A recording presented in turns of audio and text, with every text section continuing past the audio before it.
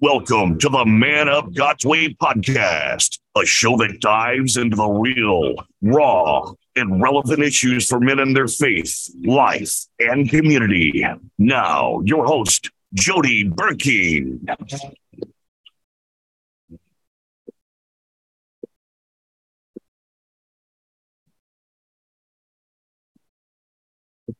All right, guys, here we are again on another Monday night. My name is Jody Burkeen. I am your host of the Man Up God's Way podcast and the founder of Man Up God's Way Men's Ministry, a ministry that was birthed out of a desire to see men do Christianity and live a life that is worthy of God. And we're glad you guys joined us. If you get an opportunity, if you guys will share this podcast with your friends, your social media platform, and anybody else that you can think that would want to hear it. And I think we're having technical difficulties, dude. Oh, yeah. We just lost a little service there, had a little blip, and we just lost camera again. Well, on my end, you look fantastic. On this end, it's not. All right. Well, it'll work. Matt, can you see us, buddy? That's a lot better right now on my end. You okay. Bet. All right. Good. Well, we'll figure it out. It's we always got a ghost in the machine half the time anyway. So tonight in the podcast room, I've got Fregosa. How you doing, brother? Doing good, man. Good. Glad you're here. Yeah, good to be here. Everybody came in on two wheels tonight, didn't we? It's Yeah, just like crazy night. Ben, yeah, how you doing, brother? Good to see you. Glad you're here, man. Good to be here. Long Easter weekend. Y'all have a good Easter weekend? I did. Yeah, it was good. Good. Yeah. Awesome. Everything except the preaching. Yeah, that preaching was tough, wasn't it? Yeah. Man, I need to find another church to go to. I refuse to go to this church. I know the pastor here is horrible. Yeah, it was cool yesterday. I preached two services, and if you came to the second services, it was 10 times better sermon because I got to practice the trial. Yeah, there was twice as many people too. Yeah, exactly. It was massive. Yeah, we had a huge second service. It was good. We had a record Sunday yesterday. It was good. You just bring the good stuff for the big crowds, Jody? Yeah, exactly. I sure did. Yeah, it's when you're preaching, it's a lot easier to get excited when there's a bigger crowd. You know, you got a little bit more people interacting, and it was good. Oh, you're a method actor. Yeah, exactly. Yeah. Exactly. But no, it was a good Sunday. I got to spend the afternoon with my daughter and her husband, my new son-in-law, and they had us over and did some good cooking and grilling out and played some cornhole and had some fun time. That was about it. So yeah, make sure you tell Evie yesterday on the way home from church, Stacy said that Evie and Elijah were hosting Easter, and I was like, I didn't get an invite. How that happened? I'll have to tell them next time. Yeah. Make sure you let them know. They were nervous wreck with just me and their mama coming over, much less everybody else. So, but no, it was good. So for those, you got some big stuff coming up next week. What's do have some big stuff coming up. We have the release of the Waking Up music video. It's been like, I think we released the song in 2020, so it's been 3 years. Yeah. Oh yeah, there it is. Yeah. Hello, Jam. We got it ready for you right here. I appreciate that. So we're doing, so the music video is basically coming out. Right. And typically I try to do a release like maybe a year and a half tops. Man, I just ran out of money on this one. I'm honest. I just ran out of money. A lot of, I know that I've been making the transition from 9 to 5 into more of my own thing and all the above, and just ran out of cash. Right. Yeah. Oh, there it is. I can hear it. There we go.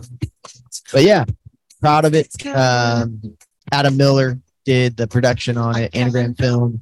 So yeah, good. So we got the big premiere this Saturday. Yep, this Saturday. It's going to be an in-person deal going on in St. Louis. There's tickets online for that, but you can catch it 7 p.m. Central on YouTube, and it'll be live.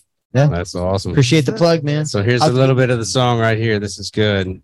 If only heaven could whisper secret or two, will there be no need for me to spend all my time searching the universe for you? Yeah, this is a good song. You did a good job on this. Thank you, brother. Appreciate it. Looking forward to it. It's going to be a fun premiere. Yeah, man. It's the first time I've done a premiere in person. So it's kind of a new experience. High Point Theater was kind enough to oblige us here. And yeah, it's going to be cool just to, like I said, it's more about Adam Miller and the work that he did. I always say I just dress up in a clown suit and let him take pictures of me, and it turns out great. So I'm pumped about it. That's good. Well, we're excited. We got my family going, and I know Ben and his wife are going, so it's gonna be a fun time. Well, you're talking about me. I thought you were coming over to me to do our merch plug. Well, that too. Yeah. So we got the Man Up. So what else we got going on over there? Your first book here, Man Up, Becoming a Godly Man in an Ungodly World. And then, of course, the second book, Pursuit of a Godly Life, Living Like Jesus Matters. Amen. That's how we promote the show. Right. We have merch online. I'll share it in the chat. Yeah, that's how you guys support the ministry and keep us here every Monday night and get those wheels squealing as we come around the corner. It was like 10 minutes. Awesome. Yeah. We all like 10 minutes. Turning everything on, plugging it on. And so it was good. It's good. Glad you guys are here, man. Really excited about tonight. We've got a special guest with us tonight, Matt Cline. Matt, how you doing, brother? I'm doing well. I'm just sitting here in a little bit of envy, though, looking at those mustaches. We lost audio. Hold on just a second. That song's still playing. That song's still playing. That was a problem. There we go, Matt. There we go. I'm doing well. I'm just sitting here thinking Jody and I missed the memo on growing a mustache. Holy. Yeah. And for Goza, you got it going on. I'm impressed. Yeah. It's a club. You're more than welcome to join. There are membership dues. Yeah. I'll email you. Yeah. I think it might take me a couple of years to get there. I'm pretty good. Yeah. I can't grow one like that at all. That's why I don't even. I've tried to grow a beard and I look like I've got the mange. Just spot. We must warn you, though, just like our walk with Christ, there is suffering. Yes, there is suffering. Yeah, I can't do it. These guys got these massive stashes and make me look bad over here, but it doesn't take much to make me look bad. So, glad you're here, Matt. Me too. I'm glad that we met and just love what you're doing. So it's cool to be here. Yeah, so I got to be on a podcast. What's the name of your podcast again, Matt? Pure Victory Podcast. Pure Victory Podcast, exactly. So I met Matt through that, and then he introduced me to a couple guys, and it's just been really cool how God's been working in and through that. And he's all the way up in Canada, and I didn't say that right. I got to get that down. You said it like you're from Australia. I said it like I'm a redneck from Kentucky because I. Yeah. You know what's funny when Americans say that to me, which happens often. I don't even think anything of it, and then it takes me a couple of seconds. I'm like, oh, they're making a joke. It's just me. So. Oh, it's a thing. That's a thing. Yeah. Well, good. Well, Matt, why don't you tell us a little bit about yourself and how you got into the ministry that you're in, and we'll plug all that here in just a second. But give us your testimony. Cool. Yeah. I mean, the ministry it's all about helping people with sexual brokenness, pornography, infidelity, just sexual abuse, all of that. And so often I just tell people, when my grade 1 teacher, first grade for you Americans, but when my first grade teacher said, "What do you want to do when you grow up?" I said, "I want to talk about porn and masturbation publicly." That certainly is not the case. But I was a hockey guy growing up. Surprise, just playing the stereotype for Canada. But I played high level. Actually, some guys out in St. Louis have been from Edmonton. I played with some guys there, and so. But I was 18, and I got hurt. I got a concussion and couldn't play hockey anymore. Had headaches for about 6 years, and just kind of lost direction because hockey was everything. But I grew up a believer. My dad's a pastor, and that's actually what I would always tell people when they would say, "Hey, are you a Christian or are you religious?" I'd go, "Yeah, my dad's a pastor," and that was like the extent of my understanding. Don't chase girls, don't swear, don't get drunk. But it was all just rules and no relationship. And when I first saw porn, I was about 11, and it created this just kind of confusion in me, because I'd go to church, and like so many people, I would just tell myself, "Man, I'm the only one here that watched porn last night, and I can't tell anybody about this." And then I'd go to the hockey rink, and my teammates and buddies would be talking about porn, but I couldn't tell them that I was watching that too, because I was the Christian guy. And I didn't want to give that image. And so I was just stuck in this life of secrets and shame and guilt and carrying this. And I got when I got hurt, our team chaplain, who would talk to us about every 2 weeks, he gave us a talk about 5 days after I got hurt. And he just said, you know what, you don't need to know what God is doing in your life right now, but looking back a couple of years from now, you'll probably see. And so to that point, I never had understood what a relationship with Jesus was. But that was a starting point for me, where kind of my dream ended. And I could say it like this: my idol was taken from me, my idol of hockey. And I started putting my life more in Jesus' hands and opening the scriptures for the first time, not out of obligation, but because I wanted to, and just seeking relationship with Jesus. And, he led me from there. I was 18 then. The ministry started when I was 20. I was 25 when he called me into the ministry, and it started a couple of years after that. But that's a bit of my growing up. So that's great. That's great. It's unfortunate that most men struggle with this addiction to pornography, and lust, and it ends up taking them to places where they didn't necessarily want to go, and it breaks a lot of men. How did you, at what point did you realize that it had become too much for you, and that it was eating up your world, so to speak?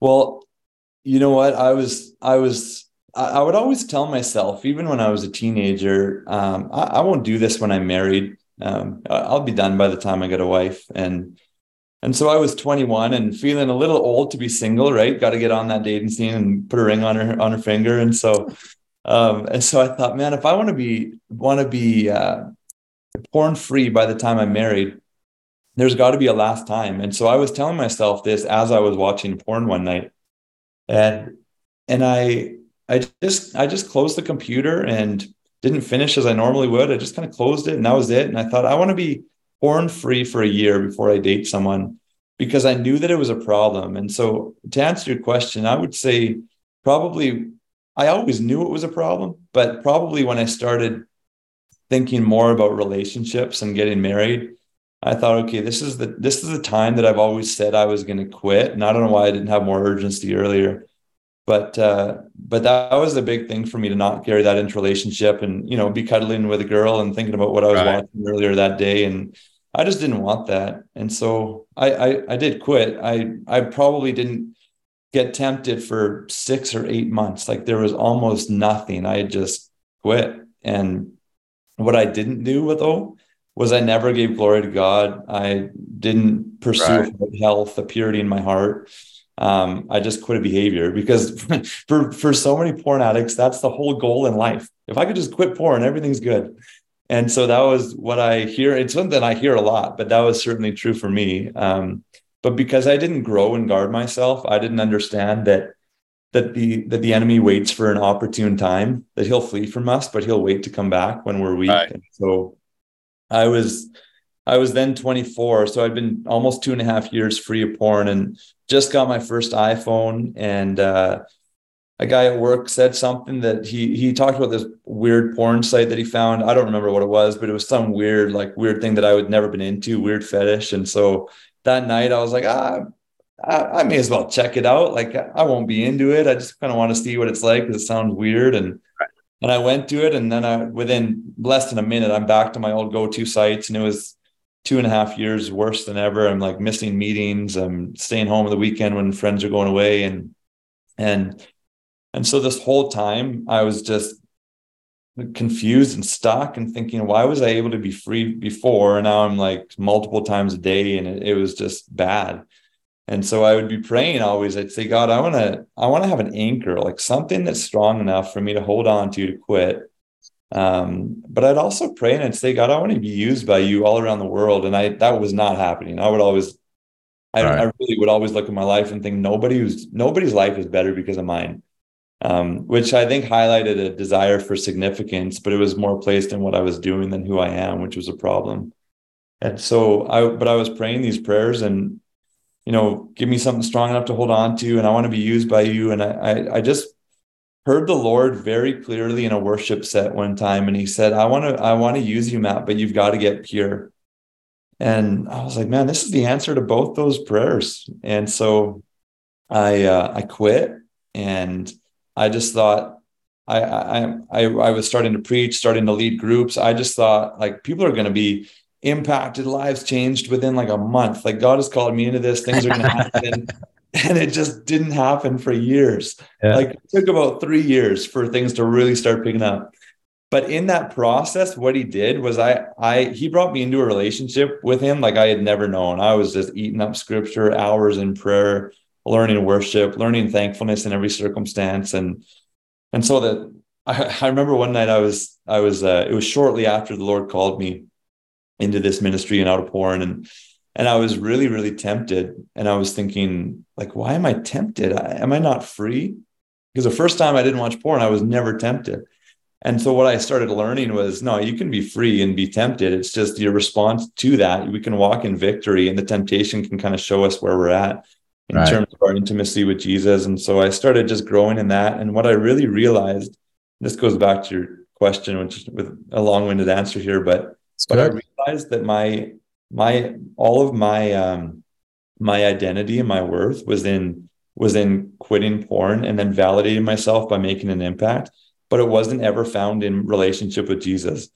And so he was able to strip all these idols from me. And really, when I had nothing, when I saw no fruit in my life, when I didn't have porn to escape to, I could just call on him and I could start hearing his voice and learning his love and experiencing that. And it was pretty cool. And so, yeah, porn got in the way of a lot, but God was able to get me out. So that's good. And so when was it when you finally were free of it? What year was that? Or how long ago was that? That was December 2013. So what's that? 9.5 years, I guess. Yeah. Yeah, exactly. Well, congratulations. That is awesome. That is good. So since then you're married, correct? Yeah. So I got married to a girl who never would have married me if I brought porn into the relationship. Wow. I got married in September 2015. So I've been, I guess, almost 2 years porn free. Okay. Wow. Congratulations. That is awesome. Yeah. Thanks. One of the things that we deal with a lot, and we've had, gosh, I could say probably 4 guys that are probably in the same type of ministry that you're in. It's in purity. It's in, trying to set them, selves free, or, through the word of God, through lust from lust and porn. What do you think is different than what other people are doing that you've been doing? What's your niche, I guess, Sure. so to speak? Yeah, it's a good question. I really love what the Lord does, because he calls different people to lots of different things. But in this context, he calls a lot of different people to run these porn ministries, but we all have our own kind of way of doing it. Right. And it's not like it's one size fits all. And I just think it's really cool. And so when I talk about how we do it, it's not saying that it's better than everybody else. It's just, it's neat that the Lord has different ways to help. But one thing that is foundational is our identity in Christ and experiencing the love of the Father. And so, different ministries have, where they work on your inner child, or they work on like family systems and things like that. And I think it's all great. Like there's room for everything. But I always tell people when they come into our ministry, my goal for you is not actually just to get you free of your sexual sin. It's, I want you knowing who you are in Christ and being aware and living in the love of the Father. And the reason is because, I'll just give you one example. There was a guy who had been to Christian counselors. He'd been in different ministries. He tried getting rid of his porn use. But he came and he started working through our programs and doing coaching. And through the process, he talked about this sexual interference that he experienced as a kid. And there was just kind of a check in my heart when I heard that word, interference. And I was like, why do you say that? And he couldn't come to the point of saying abuse, that he was sexually abused when he was a kid. And it's because he said, well, the person that did it wasn't trying to be malicious to me. It was just, they were trying to get their own pleasure and they were using me. And so in this process, he was reading in Exodus, and it says that Moses approached the thick darkness where God was. And we just always think of God in the light and the enemies in the dark, right? Right. Actually approach the thick darkness and understand that the love of God is going to carry us when we do that. It's pretty foundational in moving us to freedom. And so what we want to do initially is go, like, nobody is calling you an addict in our ministry. I always say to people, and even when I'm preaching, like, when did God come into your prayer closet and say, hey, addict, right, sinner? Like, he never did. He goes, hey, you're a saint, you're a son, you're my beloved, like, I love you. And so if you can experience that love, you're going to be able to go back into your past and get healing from the trauma, the abuse you went through, deal with the strongholds of lust. And so it's pretty cool, but that's the foundation probably that is a little bit different with our approach, is that it's founded, I think, in the love of God and our identity. So. Yeah, I've been trying to write a book for almost 4 years now. It's called Born Again Christian, and or Pornified Believer is what it's called, Pornified Believer, and cool. It's just way too probably brutal at the moment. You know, I'm still trying to flesh it out and bring it more into a little bit more Christianese, but you know, sometimes when we're dealing with pornography, we have to really talk about the ins and outs of it. You know, I have this theory, and I don't really know how to put it to play, but maybe you can help me out. But I think, you know, with the onset of all the homosexuality and all the transgenderism and the gender issues and ideologies that are all being messed up, I honestly blame it on porn, because when you're watching porn, it's not, you're just not watching the opposite sex, you're watching both sex. And so for some of these younger folks, I think there's a major problem that they continue to, you know, they're questioning what they like, you know, because you're getting aroused watching both of these people, usually typically a male and a female. And I think that's causing all of these major problems that are happening within our society today. You see this movement of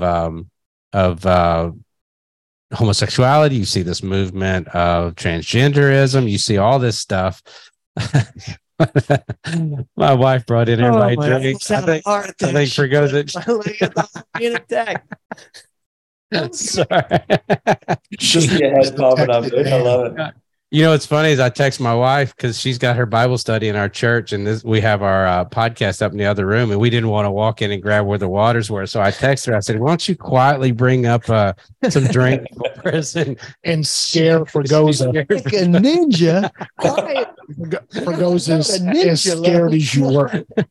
Was that a heart attack? Fregosa as scared as you were there. I can't come to the premiere. Yeah, I know. I can't be seen in public with you. Did y'all hear him squeal? He squealed like a little girl. I don't know if I'm interrupting, but so earlier I watched Matt's videos on the information that you sent me. Right. And something stood out there. Something jumped out at me that he was saying, and I think it was an interview with your pastor or the gentleman. Maybe it was his pastor, or you went to his church or whatever. And you said something to the extent of, you learned thankfulness and you learned rejoicing in all things. And I didn't know exactly what it spoke to me, but I didn't know why. And so I'm sitting here listening, and I pull up 1 John 4:10. And this is love, not that we have loved God, but that he loved us and sent his son to be the propitiation for our sins. We find deliverance in God's love for us, not our love for him. Right? When you're trying to quit something, when you're trying to stop a sin, a lot of times we can say, oh man, if I could just love God more, I could get out of it. Or if I could just find that verse that would make me love God more, I can get out of it. When in reality, our freedom is found in his love for us. Oh, I love it. That's what I'm hearing as I listen to you two speak. It's very good. Sometimes I think we get it backwards. We're looking to do something or to get there or to cross over that invisible barrier, when in reality, it's always God that crosses over that invisible barrier to us. When unfortunately for most of us, the way that we equate God's love is based on our own relationships. Yeah. You know, everything that we do in our own lives is always it's reciprocal. You know, if I love you, you're going to love me, and vice versa in relationships. And it's always a give and get kind of deal. So I think a lot of times we don't realize that God's love is really all about God's love. Like he truly loves us that much. And, I've learned a lot from you over the last few years because, like one of the things that in my life, it's always the discipline in my life, and it's not always about the things that I don't do, but do. It's some of the things that God does for me. And I tend to not see that. And you've taught me that, listen to that love. The love of God wrecks me when I think about God's love for me and all that he's done for just love in general. And it just, I find most of the time if I'm struggling with something, I've got to get back to quit that stinking thinking and realize that no matter what I've done, God loves me, That's good. And that he sees me as his son and that he sees me as way more than I ever will. Right. Well, I love it, Ben. That's so profound. I love how simply you put that. You're teaching me something. But one thing that I always say is we're not called to be loved because we already are. Mm-hmm. Yeah. And we're called to love, but we won't love if we don't first receive. Right. Like Adam and Eve, God breathed life into Adam, and that's why he had life to give. But we have to receive first. You know how many people beg and beg and beg God for his forgiveness after they sin? Like, God, please forgive me. Please, will you just forgive me one more time? Yeah, his forgiveness was made available in full 2,000 years ago. Right. Yeah. And so we don't need to beg as if we don't have it or we're not sure. Yeah. What's that? No, go ahead. Go ahead. Finish. Well, it's controversial how I say it, and I know that, but I tell people, and then I give context. I don't want you to ever ask for God's forgiveness as if you don't have it. Like, I want you to learn to receive it. And so what I say is thank God for his forgiveness. When you screw up, thank you, God, that I'm fully forgiven. Thank you that you love me so much that you did this while I was yet a sinner, that you made forgiveness available for me. I receive that in my heart. And we just receive his love rather than acting like orphans and begging him as if we're not sure we have it. And once we've beaten ourselves up for a couple of days and we feel better, then, okay, now God's forgiven me. And now he fully forgave you. And I love Psalm 143:8. It says, let the morning bring me word of your unfailing love, for I trust in you. Then it talks about, and show me the way to go. And how many of us just want the way to go? We want direction, purpose. But it starts with, let the morning bring word of your unfailing love. It's pretty profound. I love it. That's good. The only thing is the pastor antenna went up here for just a minute, because I think a lot of times we sell cheap grace to people. There is a responsibility that we do have to learn to repent and walk away from those sins instead of waking up every morning going, oh, God, forgive me. Okay, yeah, I watched porn again last night. God, forgive me. And you just continue in that because there's enough scripture that ought to cause you concern. I always think of Galatians 5:19, where it says, if you continue in these sins, and it lists out sexual immorality all the way down to outbursts of anger, it says you will not inherit the kingdom of God. And Paul is talking to the church there. So, for those of us, who are walking through this process of sanctification, God's looking for repentance. You are forgiven of that sin, but you need to also be disciplined enough to walk away from that sin. And again, sometimes, sin is almost it's kind of like an onion. One day you wake up, okay, like you did, Matt, and one day you just woke up and said, I'm done with porn. I closed the computer and I walked away for 2.5 years, and all of a sudden, bam, it shows up again. There's one layer of the onion. Okay, so now you're going to peel the other layer of the onion, and finally you get to that place now where I'm assuming since 2013, you have not looked at pornography. You've been faithful to your wife when it comes to lust and all of that. And now you're free of it. And that's where that sanctification process has to go for a lot of us as well. And it's not an easy process, but yet you are forgiven. And a lot of times we can't forgive ourselves. And that's the biggest part, is that we just feel so guilty for the sin that we just had. This is what I tell people all the time. In fact, I just shared this with my brother the other day, because my brother beats himself up over some things in the past. The verse that says, if you don't forgive, you can't receive forgiveness, or I won't forgive you. I believe some of that means if you don't forgive yourself, you're not going to receive my forgiveness, not because he's not giving it. You just won't receive it. Right. You know, and just to be clear, Matt, we just wanted to be clear that our listeners understood what you were saying. I understood what you were saying about hey, listen, you're forgiven. You were forgiven 2,000 years ago. But we run into men all the time that, like Jody said, they live behind grace. And they don't try to change that behavior. And they just are basically like, well, you know, I'm forgiven. So we just want to make sure that there's no misunderstanding there. Oh yeah, no, it's all good. The hyper grace movement is very damaging. So I'm all about what you're saying. We've got to repent. We've got to walk away, have godly sorrow, not that worldly sorrow that I don't want to get caught and I'm sorry for it. Like, no, godly sorrow is like, my heart breaks because I'm breaking God's heart. My heart breaks because I'm choosing darkness over the love of the Father. And I don't want this anymore. And we're just doing everything we can, and we'll bring things into light and confess to one another, even when it's hard. I mean, that's repentance. Like, you've got to do that for sure. Yeah. Exactly. I've been reading Leviticus and Hebrews together. That's cool. And so what I'm learning is now that I'm reading them together, because I had never, my friend is the one that told me that, hey, listen, you've got to read these books together. And I just happen to be doing a 1-year devotional where that pastor that wrote the devotional must know it too, because you at about Hebrews 6, you start Leviticus.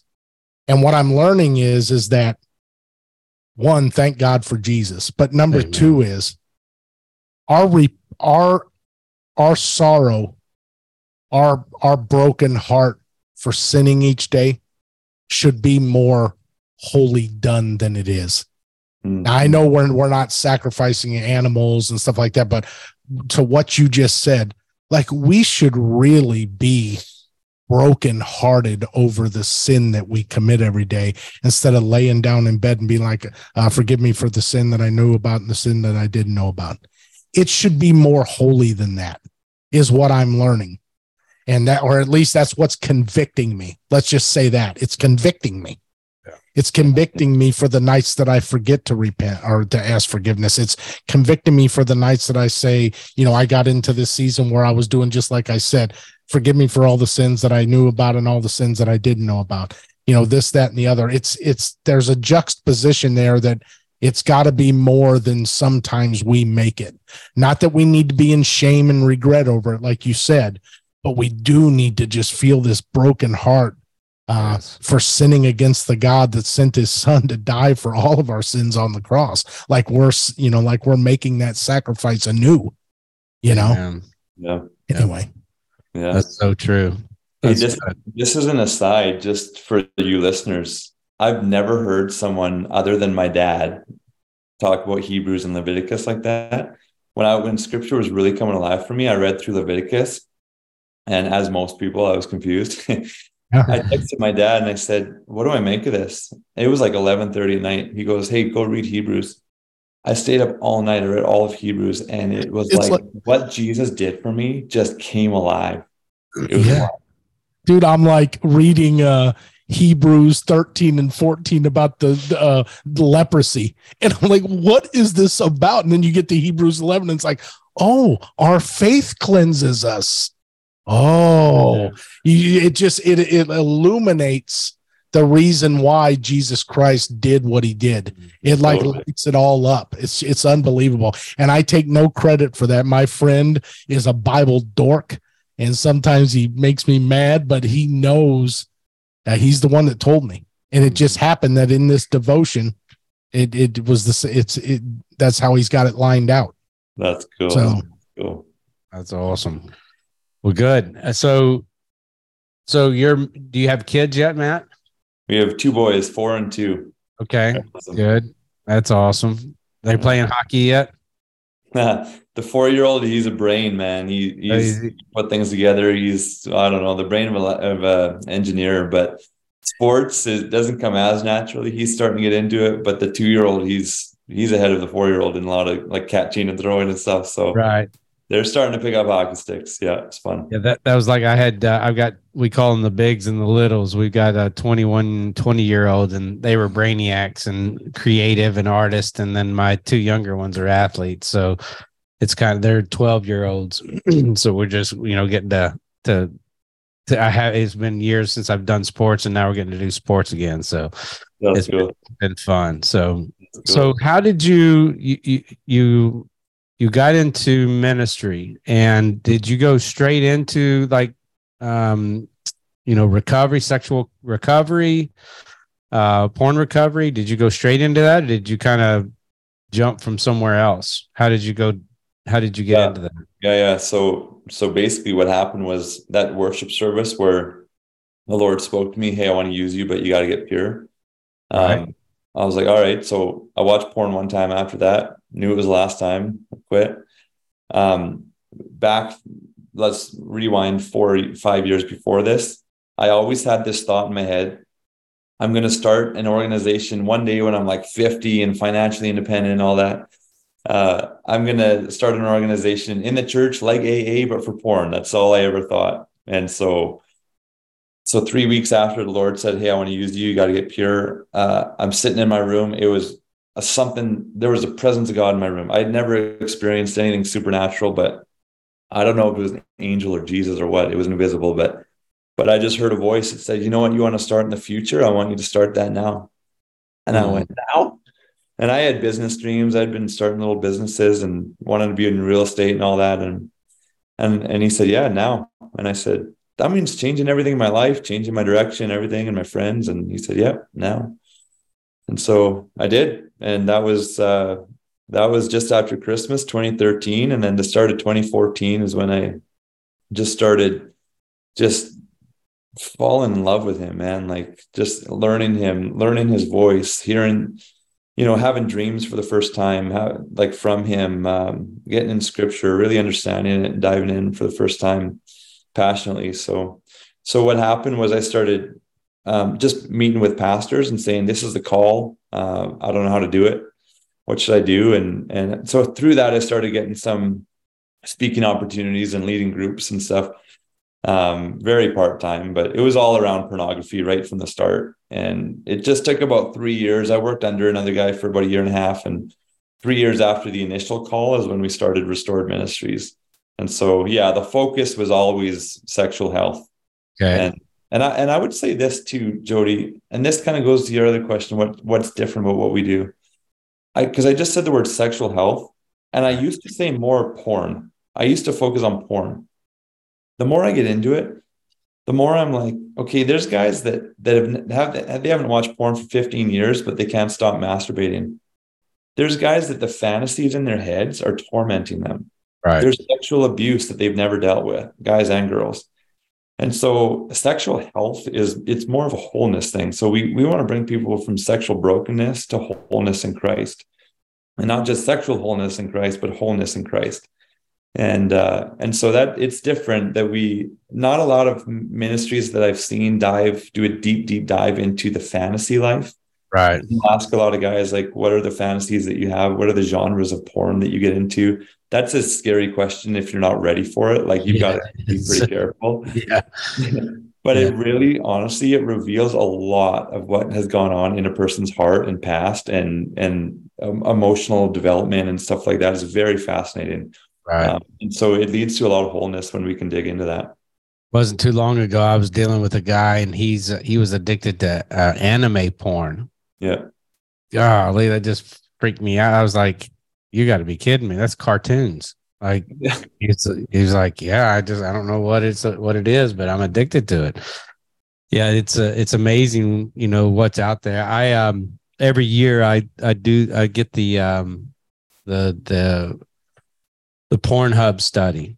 It's not done by Pornhub, but it's the study that comes out about Pornhub. And this year, the number one search term, the top 2 search terms for pornography were stepmothers, like literally, and rape was the second search term. And it just shows you, and it doesn't get any better the further you get down. So it's kind of this it's messing with people is my point. Like there's such major, and my wife said it not too long ago, a couple of weeks ago. She said, Satan's no longer hiding. He's no longer in the shadows. He is out in just pure visible, not worried about anybody. And he's just gonna do whatever he's gonna do. And I like what you said about sexual health, because pornography does so much more than just take you to a place in your mind and in masturbation. Eventually it kills the bedroom, because you're going to do one of two things. Is you're going to become the Minuteman, everything that it's like almost like Pavlov's dog. You've what's the word I'm looking for? I can't think of it. You've set yourself up to this conditioned. There you go. You've conditioned yourself to, watch porn, masturbate, finish up, and then be done. And you don't typically watch that with a candle and a glass of wine and rose petals. Take your time. It's usually so you don't get caught, and you're doing it really quick. So that ends up happening in the bedroom, or your wife doesn't do the things that the girls on the screen do, and it doesn't turn you on. And then now you can't get it up, and you're having issues in the bedroom. And I've dealt over the years, I've dealt with ministries that do third world. They go into third world. They're military guys, so they spend the summer training and teaching, and they're all veterans, and they go out and learn how to arrest sex rings and pedophiles and all of this. And they'll go to these third world countries with the help of the local government, and they'll act like rich businessmen and, try to buy these young women young girls and young boys. And they'll also bust the other people there trying to buy them as well. And they're really trying to just break the ring up as much as possible and pull all these young kids out. Yeah. But every time they grab a guy, and they're usually from the United States, they'll take them in another room. They'll start, questioning them. They'll be asking them, how did you get to a third world country? And it always goes back to pornography. Mm. And it started with porn. Porn didn't do it for them. Then they got a prostitute. Prostitute didn't do it for them. And then they would, try something kinkier. And then that didn't do it for them. The next thing you know, they're in pedophilia. And obviously they didn't want to do it in the United States. So they're going to a third world country. And it just it always takes you further than you wanted to go. It's a nasty, nasty addiction. And it's a major, major sinful issue that is plaguing the United States. I can't believe I can't believe people haven't seen what it's doing to not only our kids. I mean, the average age now is 7 years old to watch porn in the United States. Yeah. Blows me away. Me away. It's unbelievable. It's like you say, porn is the foundation for all this. Like nobody just goes and turns into a pedophile without first watching porn. Mm-hmm. Like there's a lady, she's been donating to our ministry monthly for years. And the reason is because her heart is sex trafficking, and all of her focus and her efforts and all that were volunteering for sex trafficking organizations. And she still does. And that's an awesome work. But she had a dream one night where there was this altar of sex trafficking. It was 30, 40 feet high statue. And at the bottom, the foundation of it, the Lord said the foundation is porn. And if you take out the foundation, then the whole statue falls over. And she was like, whoa, I got to support Restored. And so it's just it's what you're saying, it's the foundation of it. If there was no porn, I sometimes I say this, if you were never taught sex by the world or by porn, what would you think of sex? Because then you know the perversion. Right. Because the world and porn will teach you something totally contrary to the Bible. But if you only learned it from God and from the Bible, what would you believe? Right. And if you know the answer to that, then you know what the perversion is. And you can start getting healing from all the lies that you believed. Yeah. Yeah. That's the problem is there's two things going on in the world today is we're allowing the school systems to teach our kids about sex, and the TV, iPads, iPhones, TikToks, Snapchat, Instagram, they're teaching our kids about sex. The parents aren't teaching their kids about sex. The church isn't teaching the kids about sex.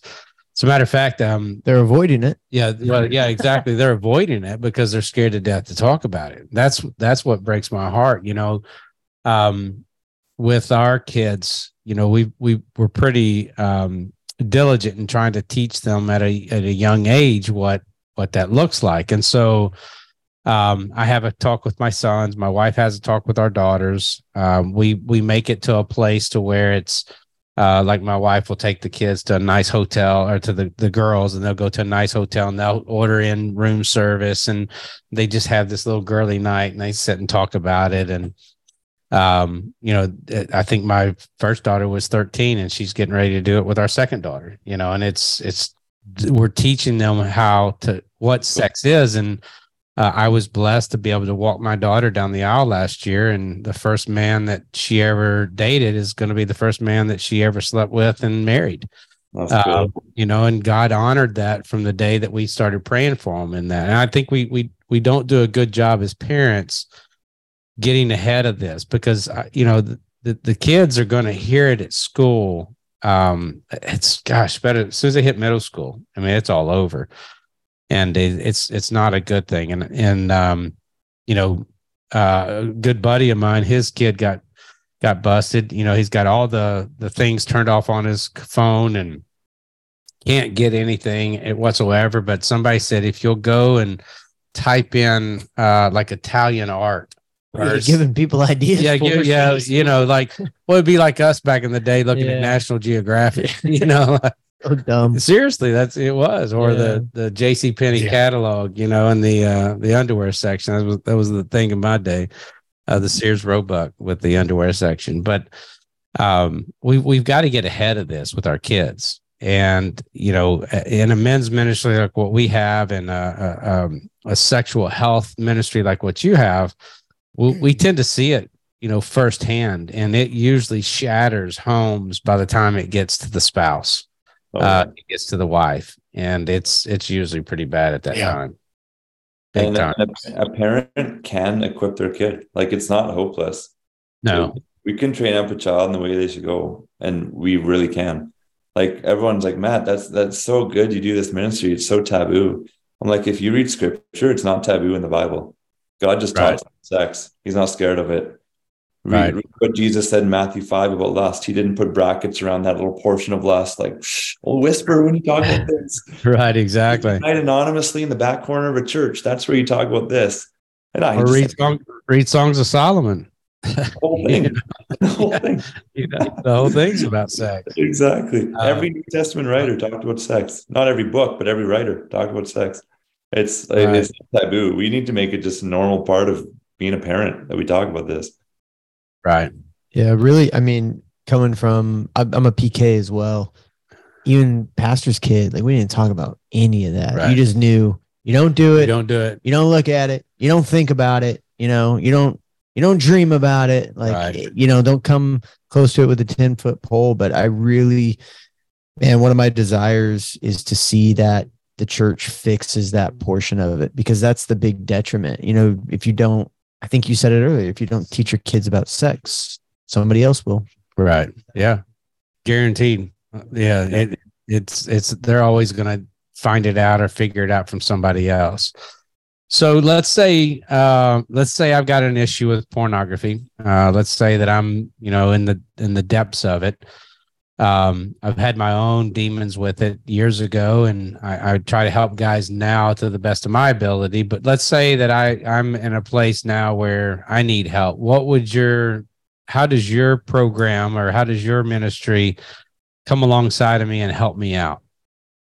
Yeah, cool. Good question. So there's three different ways logistically. Like, people can do video courses, online courses, or get group coaching or one-on-one coaching. If someone's doing a course, I just always encourage them to, if they're married in a healthy enough marriage, they can bring their work, like their answers to each video and stuff, to their spouse, or no matter what, married or not, you can have accountability partners walk through that with you. But yeah, with group coaching and one-on-one coaching, the cool thing is, there was a girl from a different ministry. She was asking how things work, and she's like, "Oh, you actually do group coaching?" We're like, "Yeah." Or I say, "Yeah, we do group coaching." She's like, "So my husband's in a support group." but it's different. A support group is not so much coaching and training someone how to get healthy. It's more just like, hey, I'll support you to the best that I can.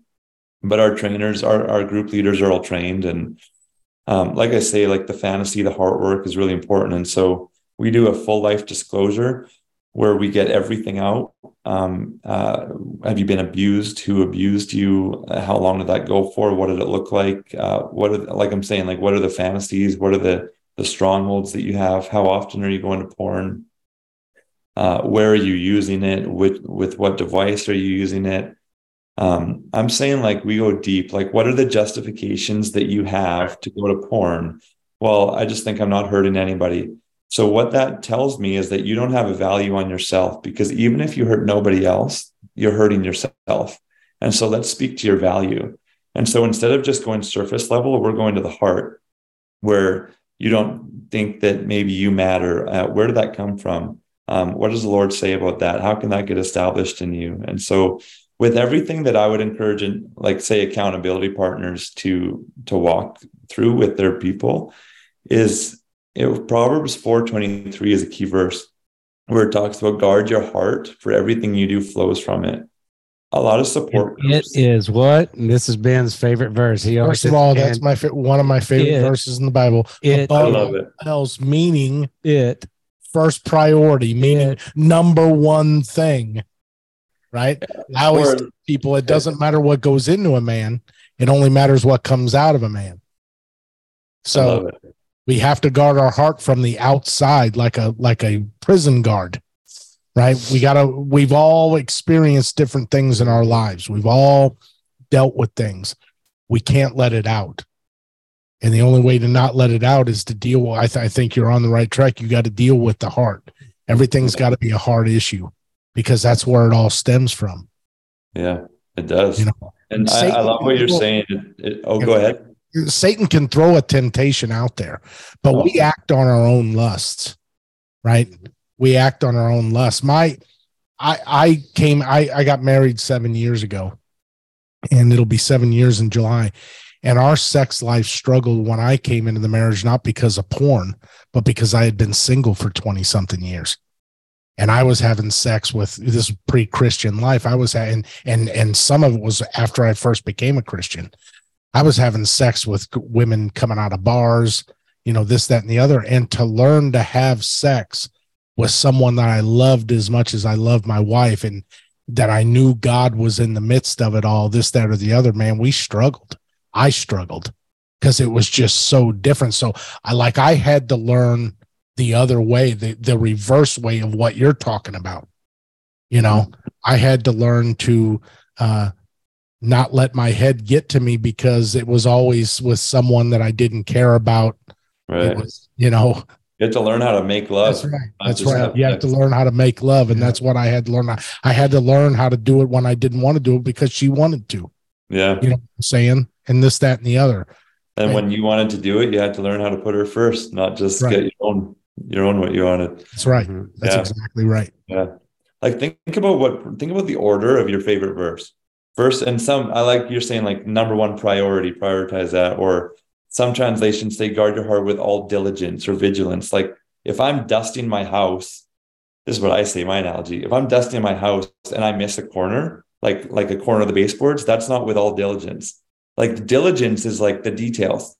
And so guard your heart with all diligence, for everything we do flows from it. But what do we normally do? We focus on the second part. For everything we do flows from it. Let's focus on what I'm doing. I'm watching porn. I got to stop. The first thing is, let's guard your heart. And so what's in there? What are the beliefs that you have about yourself? And I'll often say this to people. If God were to describe you in a sentence, what would he say? And not like what's in your head or the right Sunday school answer, but what do you believe?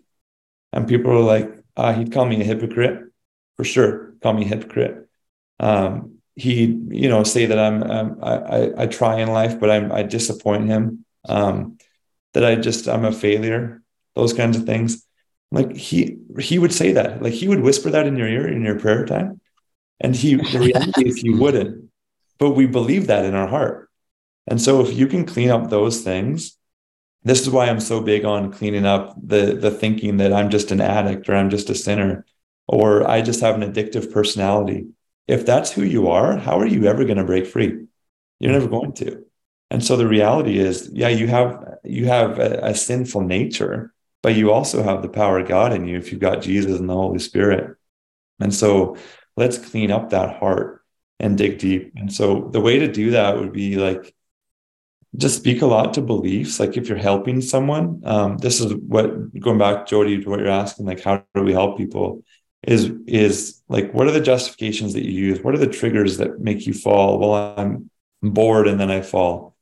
Okay, how can you handle boredom and actually see that as a gift from the Lord and be thankful in that circumstance? And then your heart is more thankful rather than just wanting to escape into something that feels good. And so if we can clean up the heart, man, I mean, people are transformed. Like if your heart is happy, you don't need to escape. And so you're doing that through group therapy and group coaching, as well as individual coaching. And then with the video, that's just more self-help. Is that kind of what you're looking at with the video stuff? Yeah, exactly. Yeah. And a lot of couples will say, even with the videos, that it's like it's a guide for them to grow in intimacy. Like husbands will say to me, because I work with husbands, but they'll say like, we're getting to know each other like we've never gotten to know each other before, because they have a guide to lead them in their intimacy. So every time a guy watches a video, we call them freedom steps, but there's work with each video. And so he does a video, he does a freedom steps, then he brings that to his wife. Hey, this is what I learned. Then she gets to know him. She's also very encouraged and excited that he's actually doing the work. And then she starts opening up about her own thing, and they really get to know each other on a heart level, and brings that intimacy into the marriage. So it's pretty cool. Yeah, that was one thing when I always tell this story. I was my first accountability partner. I'd probably been a Christian almost, gosh, this was probably 2006, 2007, maybe. I became a Christian at 2003, and man, it didn't take long for me to quit drinking and quit cussing and quit smoking. And, all these outward things that I had, man, they were just going away. And my wife and I used to watch porn together. And, this was back in the day when they had videotapes. They didn't have it. It was well back before as easy as it was to get online. And as soon as we got saved, she quit instantly. Like it was just like, all right, we're done. I was like, whoa. This was what I thought was, helping our bedroom, big time. Because I was like, hey, hold on, there's nothing wrong with this. And she's like, no, we're done. We're not defiling our bed, and we're not bringing this into our bedroom. And so, I started hiding, watching porn. And this went on for a couple of years. And my first accountability partner, he's a little bit scrawny dude. Matter of fact, he was the pastor's son. He was about 10 years younger than me. And one day we were meeting at Denny's and having, just a cup of coffee and just doing some accountability. We were doing these, these memory cards. I can't remember. It's an older ministry, and I can't think of the name of it. They made these. You still need the memory cards right now. Yeah, exactly. Well, the memory's gone completely now, but I barely got my name on the tip of my tongue. But we were doing these memory cards, and we were just trying to do some accountability and all this. And I came in real salty one day, and he just looked at me. He goes, "What's going on with you?" And I was like, "There's nothing wrong." And he's like, "You're lying." And I was like, "You're calling me a liar?" And he's like, "Yeah." And I was like, dude, I'll drag you across this table. Like, I'm not kidding. He looked like olive oil. It's about how big he was. And I was just like, dude, I'm struggling. And I just puked it out on the table. I was like, I'm dealing with porn. And he was like, he just got white. And I thought, oh crap, he's getting ready to call his dad. And he's the pastor, and he's the pastor's kid. And all of a sudden he goes, man, I am too. And it was like, holy crap, dude. Like, it was like all of a sudden, and I was judging him all of a sudden. Oh, you're the pastor's kid and you're watching porn? Sinner. You sinner. Gosh, I can't believe I'm hanging out with you. Like, and it was just like this really weird moment. And all of a sudden it was like, okay, so what do we do? So we started looking up scripture, and I found a book, Every Man's Battle by Steve Ortberg and Fred, again, the brain's dead, but it's Flintstone. Fred Flintstone. It's a really, really, really good book. It's called Every Man's Battle. And so we went through that. And then this was like September, October. So later that summer, we decided that we were going to do a Bible study late at night. It was going to be 9:00 at night. We had a bunch of young guys in our church that had kids. Once they got the kids to bed, we were going to have this Bible study. We didn't tell them what the Bible study was going to be. We just said, listen, this is going to be, it's a secret night. It's Tuesday night, 9:00. Kids will be in bed. It's the middle of the summer. It's still kind of light out at 9:00, and we're just going to get together and we're going to do this study. You can't know about the book until the night that you come to the study. Arterburn is his last name. Arterburn. Fred or Steve Arterburn. Yeah. And so we had 30 guys show up at this time, and man, they were everybody was like all excited about what was going on. And so this guy and I won't say his name because he's a pastor nowadays, and I don't know if he tells this story, but I start telling my testimony about how I was struggling with porn, and then all of a sudden this guy gets up and he tells his story. You could just see the faces just turn white. It's like, oh crap, what do we get ourselves into? I kid you not. We had at least 5 or 6 guys get up and say that I don't have this problem, and a couple of them were elders in the church, and they just decided to walk on out. And the rest of the guys that stayed, oh yeah, I was ticked. That's rough, man. Because if as an elder, I don't have this problem. Let me dig in with you guys and see if I can support. Right, exactly. Yeah. They didn't even want to be in the room, talking about it. I was so ticked. Okay, maybe they do have the problem. Maybe they. Well, that was my point. They were guilty by association as soon as they walked out the door. I can't even hear about it. That's how bad I got it. I got to get out of here. But I tell you what, the rest of the guys that stayed, we spent probably 8 weeks going through this study. At the end of 8 weeks, every one of the guys that was there that stayed went and confessed to their wives. It was one of the most beautiful things I'd ever seen.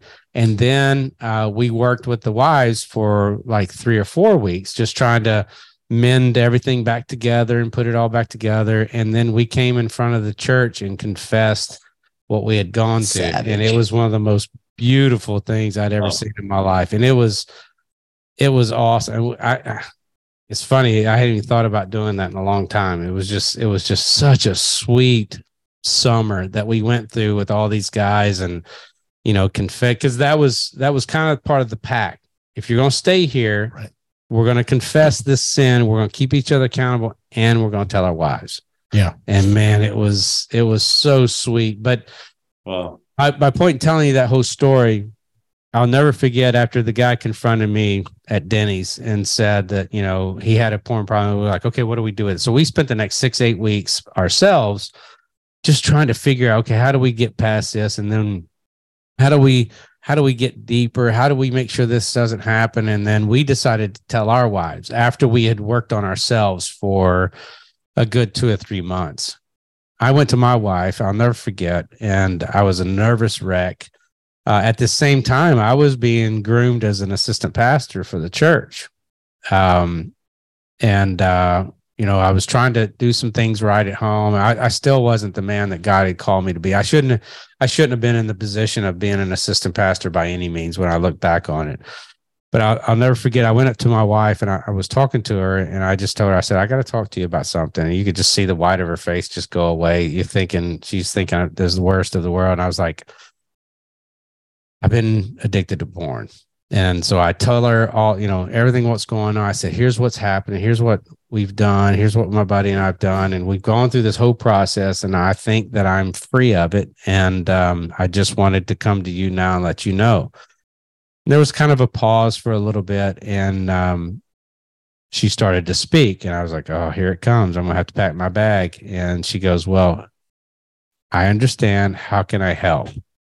And what it was an opportunity for us to be able to talk about what sex looks like in our house, how it works, what's our expectations. And we spent the next couple of days just really diving into kind of like what you're saying with these couples that are going through your videos. It gives us an opportunity to really talk about the expectations that we have in the home. For me, my expectation is once a day, and hers is once a month, and neither one of those expectations are realistic. So what is the realistic expectation for sex? Or cuddling, or my wife and I did a sermon series a couple of years ago. It was 2 or 3 years ago. The crock pot in the microwave. Women are like crock pots. You got to turn them on in the morning real slow, and you got to fill that thing up all day long, and then by the end of the night they're ready to go. Where men are like microwaves, man. You just hit 10 seconds and they're ready to go. So we learned that, and dude, we had been married. So 2006, that was 16 years. We had been married 16 years, and we're still trying to figure out, what our sex life is, especially after porn. Yeah. So it's an ongoing process. Now we've been married, we're 32 years, and that's crazy. 32 years. It'll be 33 in August. We're old. Golly, we are old. 33 years, and it's still, it's an ongoing process. You have to talk about those things as couples to make sure that, as a man, I've got to learn to capture my thoughts. Psalms 119 verse 11, I've hidden your word in my heart so that I will not sin against you. And I've got to learn to do those things so I don't allow the lust to take over in my life and push me back into those situations. Because now I'm in a stage and an age and a status of life where, man, if the enemy takes me out, he takes a whole lot of people out with him. And that's the last thing I ever want to happen in my life. I want to finish well. I want to be able to look back on my life and say, I did the best that I could. And the enemy didn't knock me off my horse, if you will. And it takes my wife to be able to do that, especially in the sexual area. So I like what you're doing. So the cool thing about it, because on your website, you're dealing with both men and women, correct? Yeah. I mean, there's so many women that reach out. How that kind of came to be was I always knew that women struggled with addictions, and I wanted to make a place for that, just because so much of the talk in church is, well, if I partner with a church or reach out to a pastor, he'll go, oh yeah, I'll talk to my men's ministry guy. I'm like, yeah, that's great, but hold on, there's also women, right? And so we wanted to make a place for women to get help, and they have. But when we started running conferences before COVID, there were just many women that would come to us and say, "This is great for my husband, but what is there for me?" And so, I started praying lots for the right female to come alongside. There's a lot of they call it betrayal trauma ministries, but lots of betrayal trauma ministries where they help the wives, but it's lots of bashing the husband, and it's too bad. And so we had to be cautious with who we'd send people to. But anyways, there was this lady, actually, I reconnected with her. It was like 6 years before this. She came to me in a church service. She said, "Hey, Matt, I felt like God told me this week we're going to be in ministry together one day." I'm like, "Oh, cool." Lost touch. Didn't talk to her for years, and then reconnected. And so she ended up being our female coach. Now she trains other women to be coaches and leaders and stuff. So there's help for females who struggle with addictive behavior, but also for the wives and the girlfriends when they have to deal with the betrayal. And it's pretty cool. It's pretty cool seeing the marriages come back together. There's multiple marriages that are coming back together after a period of separation, or the guy is sleeping in a different bedroom, and I just keep hearing these stories of coming back. So it's pretty cool. It's amazing how personal the women take it. That's what blows me away. And I don't think guys realize how I mean, they might as well just had an affair, because that's what they did in their wives or spouses, their girlfriend's mind. I mean, it's earth shattering in their lives, big time. Because now you're making them feel inadequate, and it just blows me away. And I'm looking back on my own life that we spend so much time pursuing pornography and try to hide from it. If we just put that same effort into our wives and pursue, literally, your wife is in the other room, and here you are trying to hide from this stuff. All you got to do is pursue her. Yeah. If you pour into her like you did trying to hide pornography, man, you'd have a massive, sexually active, happy, successful marriage. And guys just don't get that. Blows me away. Yeah. Well, it's like how many hours did I spend watching porn? I could have been reading the Bible or writing books or whatever. Like, right. Just gets in the way of so much. It is crazy, but there's the drive that's underneath the surface, man. Like we get hurt and we don't deal with it, and it affects our fetishes and desires, and we get lazy, right? Porn, masturbation, fantasy gives us what we want. Right. Having another person, having a wife is like, oh man, this is hard, putting her first. So right. It's as we know, it's easy to say and it logically makes sense, but we got to get healed in the heart, man. That's the biggest thing. So is your wife a part of the ministry? She is, from a visionary standpoint. I run everything by her and she's got good ideas, but she's a mom. She's a great mom. So she's not coaching anybody. She is as pure as could be. Like before we got married, she knew nothing about it, nothing about porn or sexual sin or anything. So she can't really relate to a lot of these stories that I tell her. So that's awesome. Yeah. Well, that's good. Good for you. That's the kind of woman that you want. That's sure. Yeah. Oh yeah. It's a blessing. It's a blessing. We like we were going through something, and we met with this their forgiveness coaches. It's called Forgiving Forward. Forgivingforward.com is their ministry. I think they're just outside Atlanta, but we met with them just working through forgiveness towards some. We were dealing with false accusations and all this crazy stuff. But we were talking about that we were virgins when we got married, and they were like, man, the amount of couples that we deal with where 90% of their problems are rooted in premarital sex, they're like, it's astounding. And so praise the Lord that you guys don't have that. And it is really cool. But the other cool thing with that is that even if there has been screw ups, when you actually just talk about it, instead of just like confessing it, sure, but like talk about the beliefs that you have, talk about like the expectations that you have based on what you did. And I mean, there can be healing, there can be redemption. But it's certainly a blessing to have a wife who is just sexually pure her whole life. It's pretty cool. Yeah. Yeah. I mean, like I said, well, ago, I've been married 32 years and it still affects me to this day. The premarital sex that I had prior to meeting my wife when I was, 20, we got married when I was 21 years old. Wow. And just even from that. And that's what I keep trying to tell my kids, like it will affect you for the rest of your life. Yeah. You just every now and then it's like, where in the crap did that thought come from? Yeah. Just like out of the blue. It's almost like, Satan's got these flashcards, just throwing them right in your eyeballs or in your brain. It's like, really, dude? Seriously? Well, I think that's maybe intimacy just in general, when you are intimate or when you just flood your brain with dopamine, those hits want to come back. Your body's designed to try to bring that stuff back. So you're stuck with it. Yeah. Yeah. And that's what sucks. It's just like, seriously, all the stuff I got to deal with too. I got to deal with this memory, 35, 40 years ago. Yeah. It's crazy stuff. It's crazy. That's one of the origins. Like when I talk about fantasies, there's four origins of fantasy, like where they come from. And I mean, there's unfulfilled desires. So like we really want something and we don't get it. But there's neglect. Like you talk about stepmom being number one. So many guys, they're like, my mom was not there for me. I couldn't open up to my mom. Like they want this love from an older woman and they never got it. They go to their stepmom porn. Sexual abuse is a big thing just because it does a number on our brains and our souls. Right. But early sexual experiences is another one, even if it's consensual and not abuse. And people, it's like our brain. I heard it put this way one time. Our brains take a snapshot of our early sexual experiences, and it just gets us on that.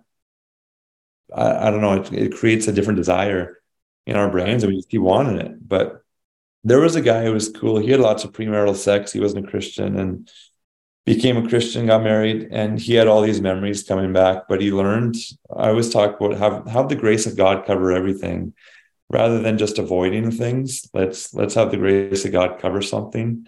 In Exodus 15, Moses is leading the people of God, leads them to the bitter waters of Marah, and they can't drink. For 3 days, they're grumbling against Moses, and God shows Moses this log, and he throws it into the bitter water, and the water becomes sweet. And what God didn't do was he didn't say, okay, there's a bitter water here, but I'm going to lead you to sweet water over here. He's like, no, the bitter water, I want to make that sweet. And so what he teaches is like, have the grace of God cover all of these things and these memories. And abuse and different things. So anyways, so this one guy, he was getting free of porn and masturbation for the first time ever. But these fantasies, these memories of his old encounters kept coming to mind. And so what he learned, though, was not just to avoid it or not just to try to resist the thought, but he's like, hey, where's the grace of God in this? And so he was driving by a school where he hooked up with a girl when he was in high school. And he just got out of his car and he took 10 minutes and he went there and he prayed over that spot and he prayed for that girl and he just gave thanks to God for what God had done. And he invited God into memories that he had with that girl, sexual or otherwise, I don't know. But just the whole thing, he was like, the thoughts went away. Like, it doesn't trouble me anymore because I just see the love and the grace of God over the whole situation, which is pretty cool. So there are things that we can do, but I mean, certainly it's harder when we've engaged in more and more sin. Yeah. Yeah. If you've never, that's probably new to some people, but I'm always plugging him. Eldridge talks a lot about that in Wild at Heart, like listing out, the partners that you had and praying over, breaking some of those spiritual ties, because it tells us that we're binding ourselves to that person. So it's really powerful when you do that personally. It just kind of releases you from that. That's good. Yeah, that's really good. Yeah, it does. People call them soul ties sometimes, spiritual ties, soul ties. It's true. I mean, even like biologically, the chemical release that happens, it ties us to the person. Well, even psychologically, like totally, biology is great, but the psychological, it goes along with that practice of writing down all your troubles or your regrets, writing a letter to the people who've offended you and then burning it and letting it go. Right. Like psychologically, that really does free you up. And so I think it's working on a couple different levels. Yeah, it's great. It's good. Man, I'm writing that down because this might be something I need to work on. Yeah, it's cool. We did a podcast, Pure Victory Soul Ties. Yeah, it's soul ties. Just thought, the psychological thought process. Oh yeah, just out of the blue, like I've never really prayed that God take those away. I don't know that. I don't know. I like it, the thoughts. I've tried to capture my thoughts with Scripture. So many times, and it's just kind of like, okay, it just. It's almost like, asking forgiveness every time. I just keep fighting the battle instead of maybe trying to figure out how to just get that going completely. Yeah. So Matt, you said you guys talked about this specifically on a recent podcast. Yeah, I thought Jody was referring to soul ties, not the psychological part. But yeah, we did soul ties. Yeah, right. Like we've got right now. By the way, the next episode we have coming out on Wednesday. Every Wednesday we drop an episode, but it's on AI and porn. It's pretty crazy, man. It's fast. Can you drop the name of that podcast for me one time? I want to share it in the chat. Pure Victory Podcast. But I think there's 153 episodes right now. So it might be, I'm thinking if you go back 20 episodes or so, you'll find one on soul ties. It's pretty powerful stuff. Honestly, like it seems simple to pray through it, but it is really good.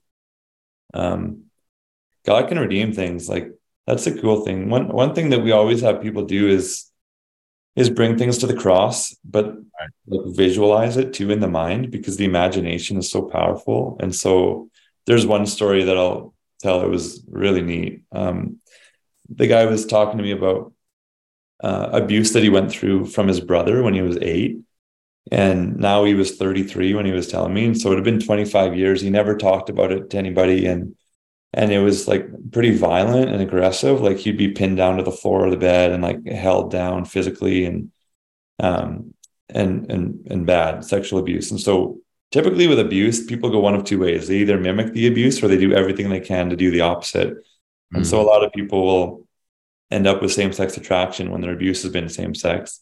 This guy did the opposite. He went like crazy with women to do everything he could to prove to himself that he wasn't gay because of this abuse. And it's confusing for men with abuse because we still get aroused, like we get an erection and we get an orgasm. There's still a physical pleasure, but then we're being abused. Like it messes with guys. And so anyways, he was doing everything he can with women and promiscuity. And so anyways, gets married, and he said he just struggled. Like he just struggled to say something basic to his wife. He said He's like, man, it takes me about half an hour to get something out just about my day. And once I do, my wife is like, that's all you couldn't tell me, like some average thing. And anyway, so then I asked him, what are your fantasies? And he just starts weeping, like snot and hysterical weeping. And eventually he goes, I've never told anybody this. Like, I can't tell anyone. And I'm like, you can tell me, brother. He goes, it's just violent. Like, people being pinned down to a bed and handcuffed and beaten. And I said, isn't that exactly what you experienced when you were 8 years old? And he just starts weeping even more, like losing it. And I was able to say, like, that's not who you are. That's a hurt that led to this. But who you are is you're loved and you're accepted, and just spoke that. He's losing it. Like, the tears were immense. It was cool because with that, I had him bring things to the cross in prayer. And so one thing that he did was in prayer, he closed his eyes. He's picturing the cross of Jesus, and he pictured just holding a box of his fantasies. And he brought it to the cross, and he could see like this box at the bottom of the cross in his mind's eye. And he prayed and he goes, Jesus, I just want to give you my fantasies and give you these strongholds. And what do you have for me in return?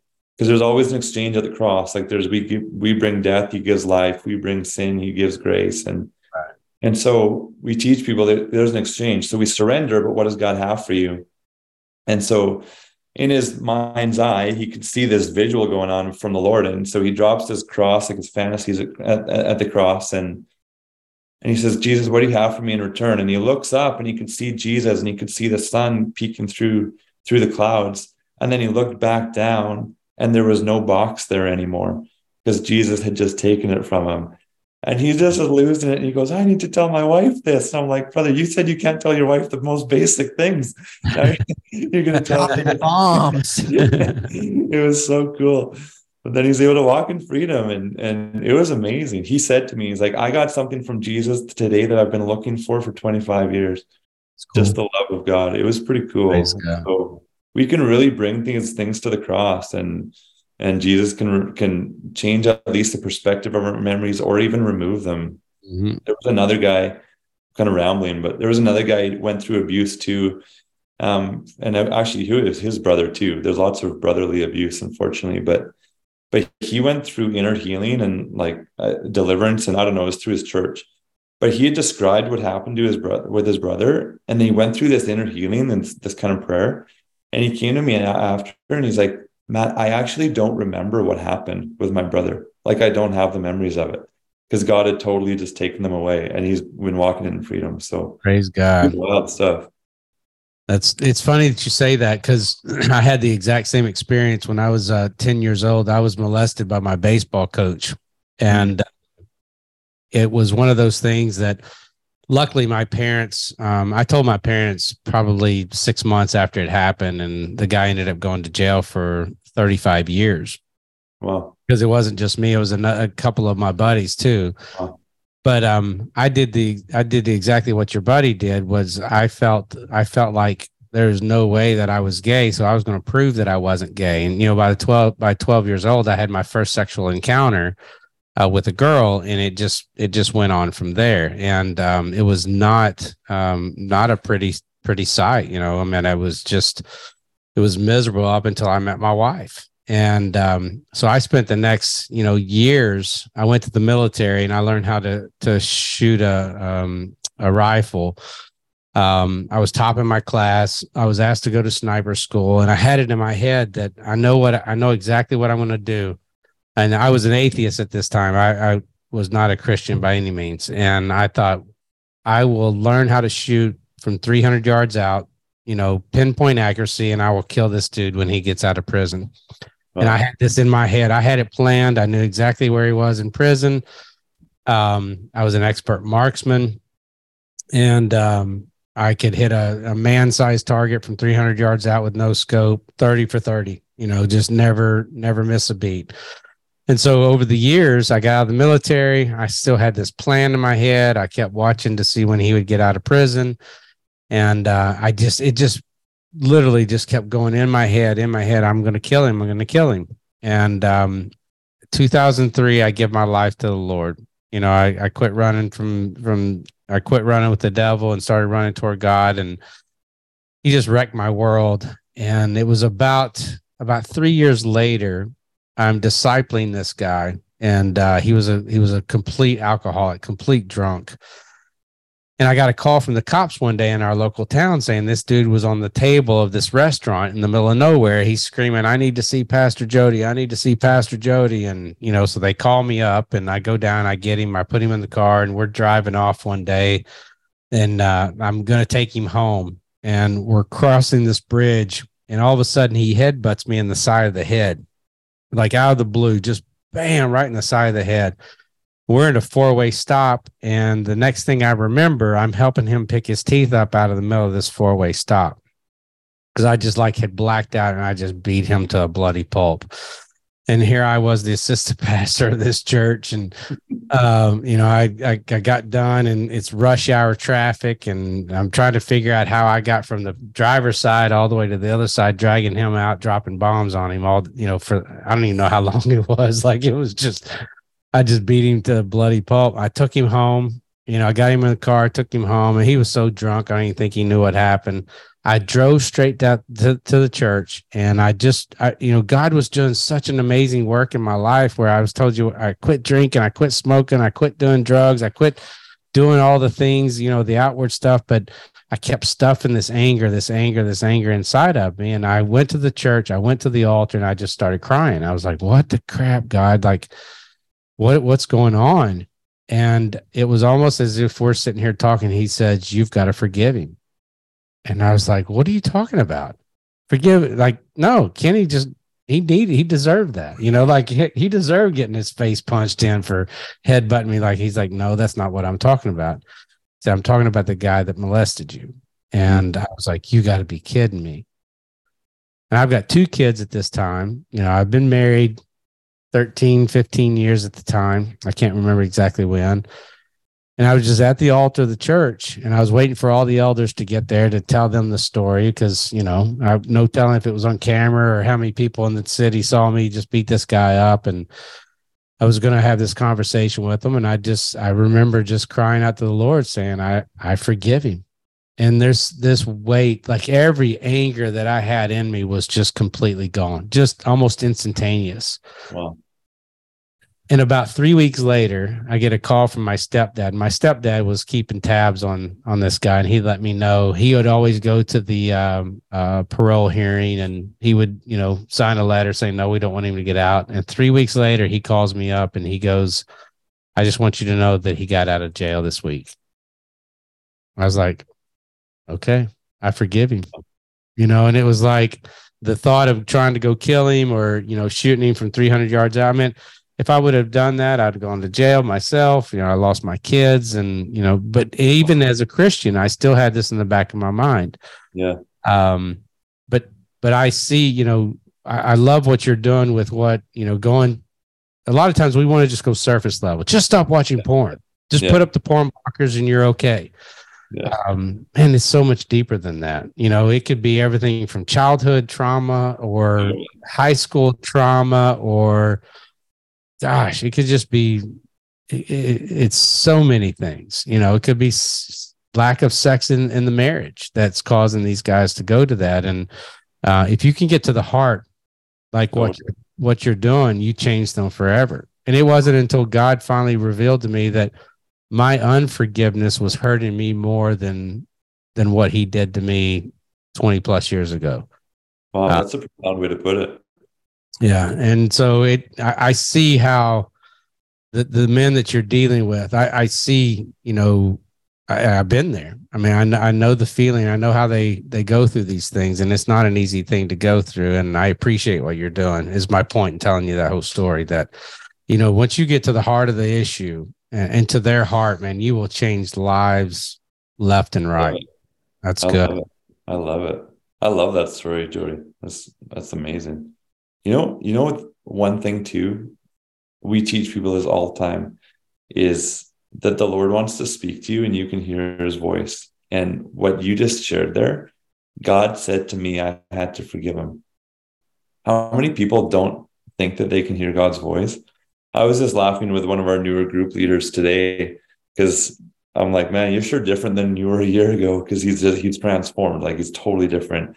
I said, I remember when you used to say you couldn't hear God's voice, and now it's like always like, well, the Lord told me this, and then it's like confirmed, like not just he thinks, but there's fruit to it, and it's cool. But when I talk about like your identity and the love of the Father, I mean, he wants to speak to you. And for my own healing, a lot of people will ask me, where did you learn to work through trauma with people? And honestly, my credentials, I always say Acts 4:13 is common, uneducated, but must have been with Jesus. What is it, Peter and John, I think? And that's the reality. Like, God spoke to me things about what happened when I was 16 in a hockey dressing room, getting violated with my body by teammates. And it's like, no, I couldn't have come up with that in a counselor's office. And I love counselors. I go to counseling myself sometimes, but we need the voice of God. We need to seek him, and we need to really understand John 10:27, like, my sheep know my voice. And if you just spend time in prayer, even silently, and just listening for God, you'll start to hear his voice. And it's huge for recovery or freedom, because, well, what is it? Psalm 139, 23, 24, I think, where search me, God, and know my heart.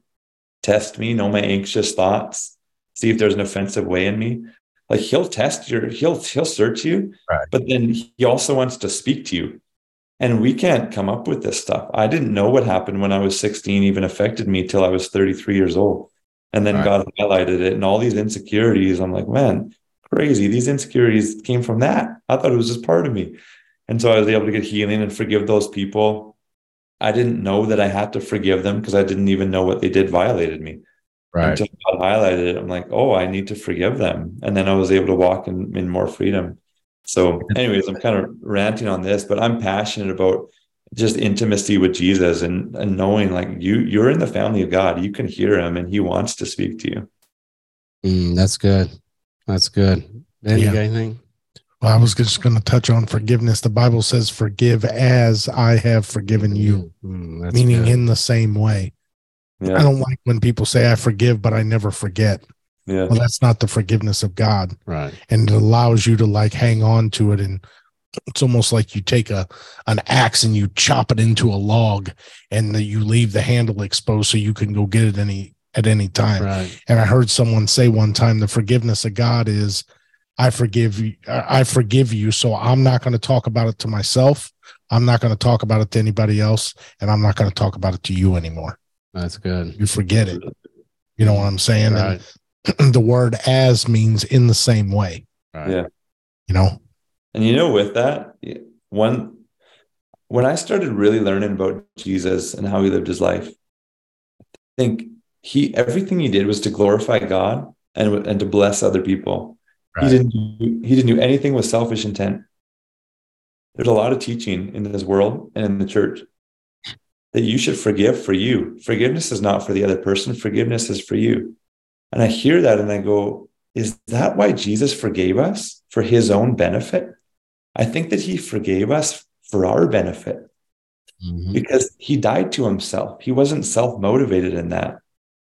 He's literally getting nailed to the cross in the midst of getting hurt, crying out for the forgiveness, for the full and complete forgiveness of the people who are currently hurting him. And sometimes we just go, I'm not ready to forgive. All right, forgive. Because forgive it the same way as Jesus did. Right. And so even if you're not ready, like, that's okay. But talk to God and go, I want to forgive. Can you help me forgive? Don't just stay in this bitter, like, I don't want to forgive them and I'm not ready. And it's just not godly. It's not beneficial for you or them. And there's so many stories about, I forgave that person, and then they called me the next day or the next week, and I was able to communicate that forgiveness to them. And they were able to see the grace of God through me in their life. And the more we can realize, like, our forgiveness towards people it does benefit us. It sets our soul free, but it's also for them so that they can experience the grace of God from you. It's pretty cool. It doesn't always play out that way. Obviously, if people have passed away or they don't want to receive it or whatever, but it's, Jesus forgave for our benefit, not just for his own.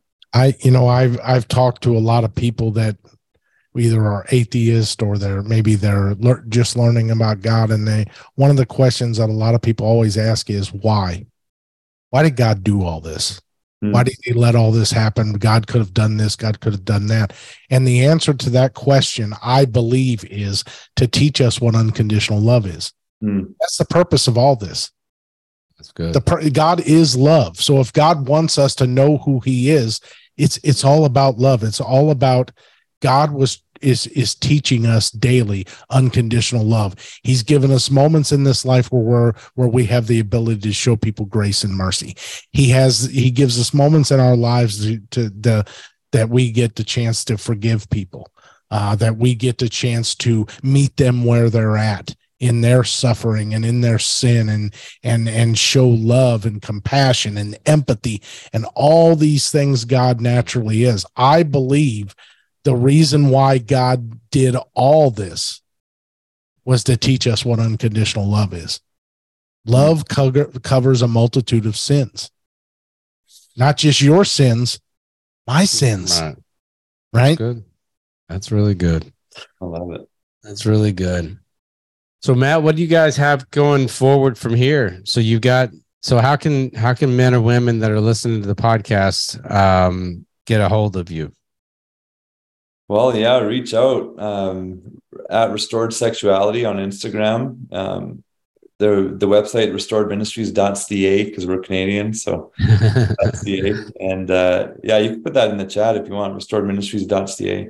There's a button on there to book a call, and so people can book a call, and it's not at all a sales thing. Sometimes I refer them to the lowest priced option, but it's whatever is best for them. And there's just so many variations to people's story. And so we just want to hear what someone's story is and talk through best options for them. And so, yeah, we got a group starting tomorrow. We got another group starting next month, and there's just different groups going. So, but one-on-one coaching, we're getting new coaches on board. And so, yeah, go to the website, have a look around, book a call if you want to inquire.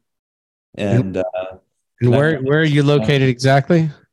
Again, like in Alberta, Canada. Is that what you're saying? You're in Alberta. Okay. Yeah. Yeah. Edmonton, Alberta, Canada. Yeah. So you're in Edmonton. Okay. Yeah. Yeah. I think I told you I spent about almost a month and a half in Medicine Hat, Canada. Yeah. It's in the middle of nowhere, Canada. Oh my God. It is. Yeah. Well, we're north of that 5 hours, but 6 hours maybe, but there's a million people up here, so we're pretty populated. Yeah. I think there was nobody. Wayne Gretzky. Yeah, Wayne Gretzky. Yeah. There you go. That's what I know about Edmonton. Yeah. I love that dude up there. Yeah. Wayne Gretzky, Connor McDavid now, the current That's right. Gretzky of the NHL. Did you ever play with a guy by the name of Cam Jansen from St. He's older than I am. Okay. All right. So he's he lives in our town. I did some work for his dad, 2 or 3 years ago, some construction work for his dad, and got to meet him. He's a pretty cool dude. Gotcha. Yeah. Jade Schwartz and I went to the same not college, but boarding school. I mean, I think he lived in the town, but anyways, him and I set records for just in our Bantam team for the school, but obviously he made it and I didn't. So a bit of a difference, but God had different plans for you, dude. Yeah. Better plans, I think. And it's pretty awesome. So well, Matt, my wife was always like, we wouldn't be married if you played hockey. So it's all good. Matt, I'm looking for you on IG. I want to be able to add you to some of the posts that we put up. What was the handle again? At Restored Sexuality. Restored with a D, Sexuality. I'll find you. Awesome.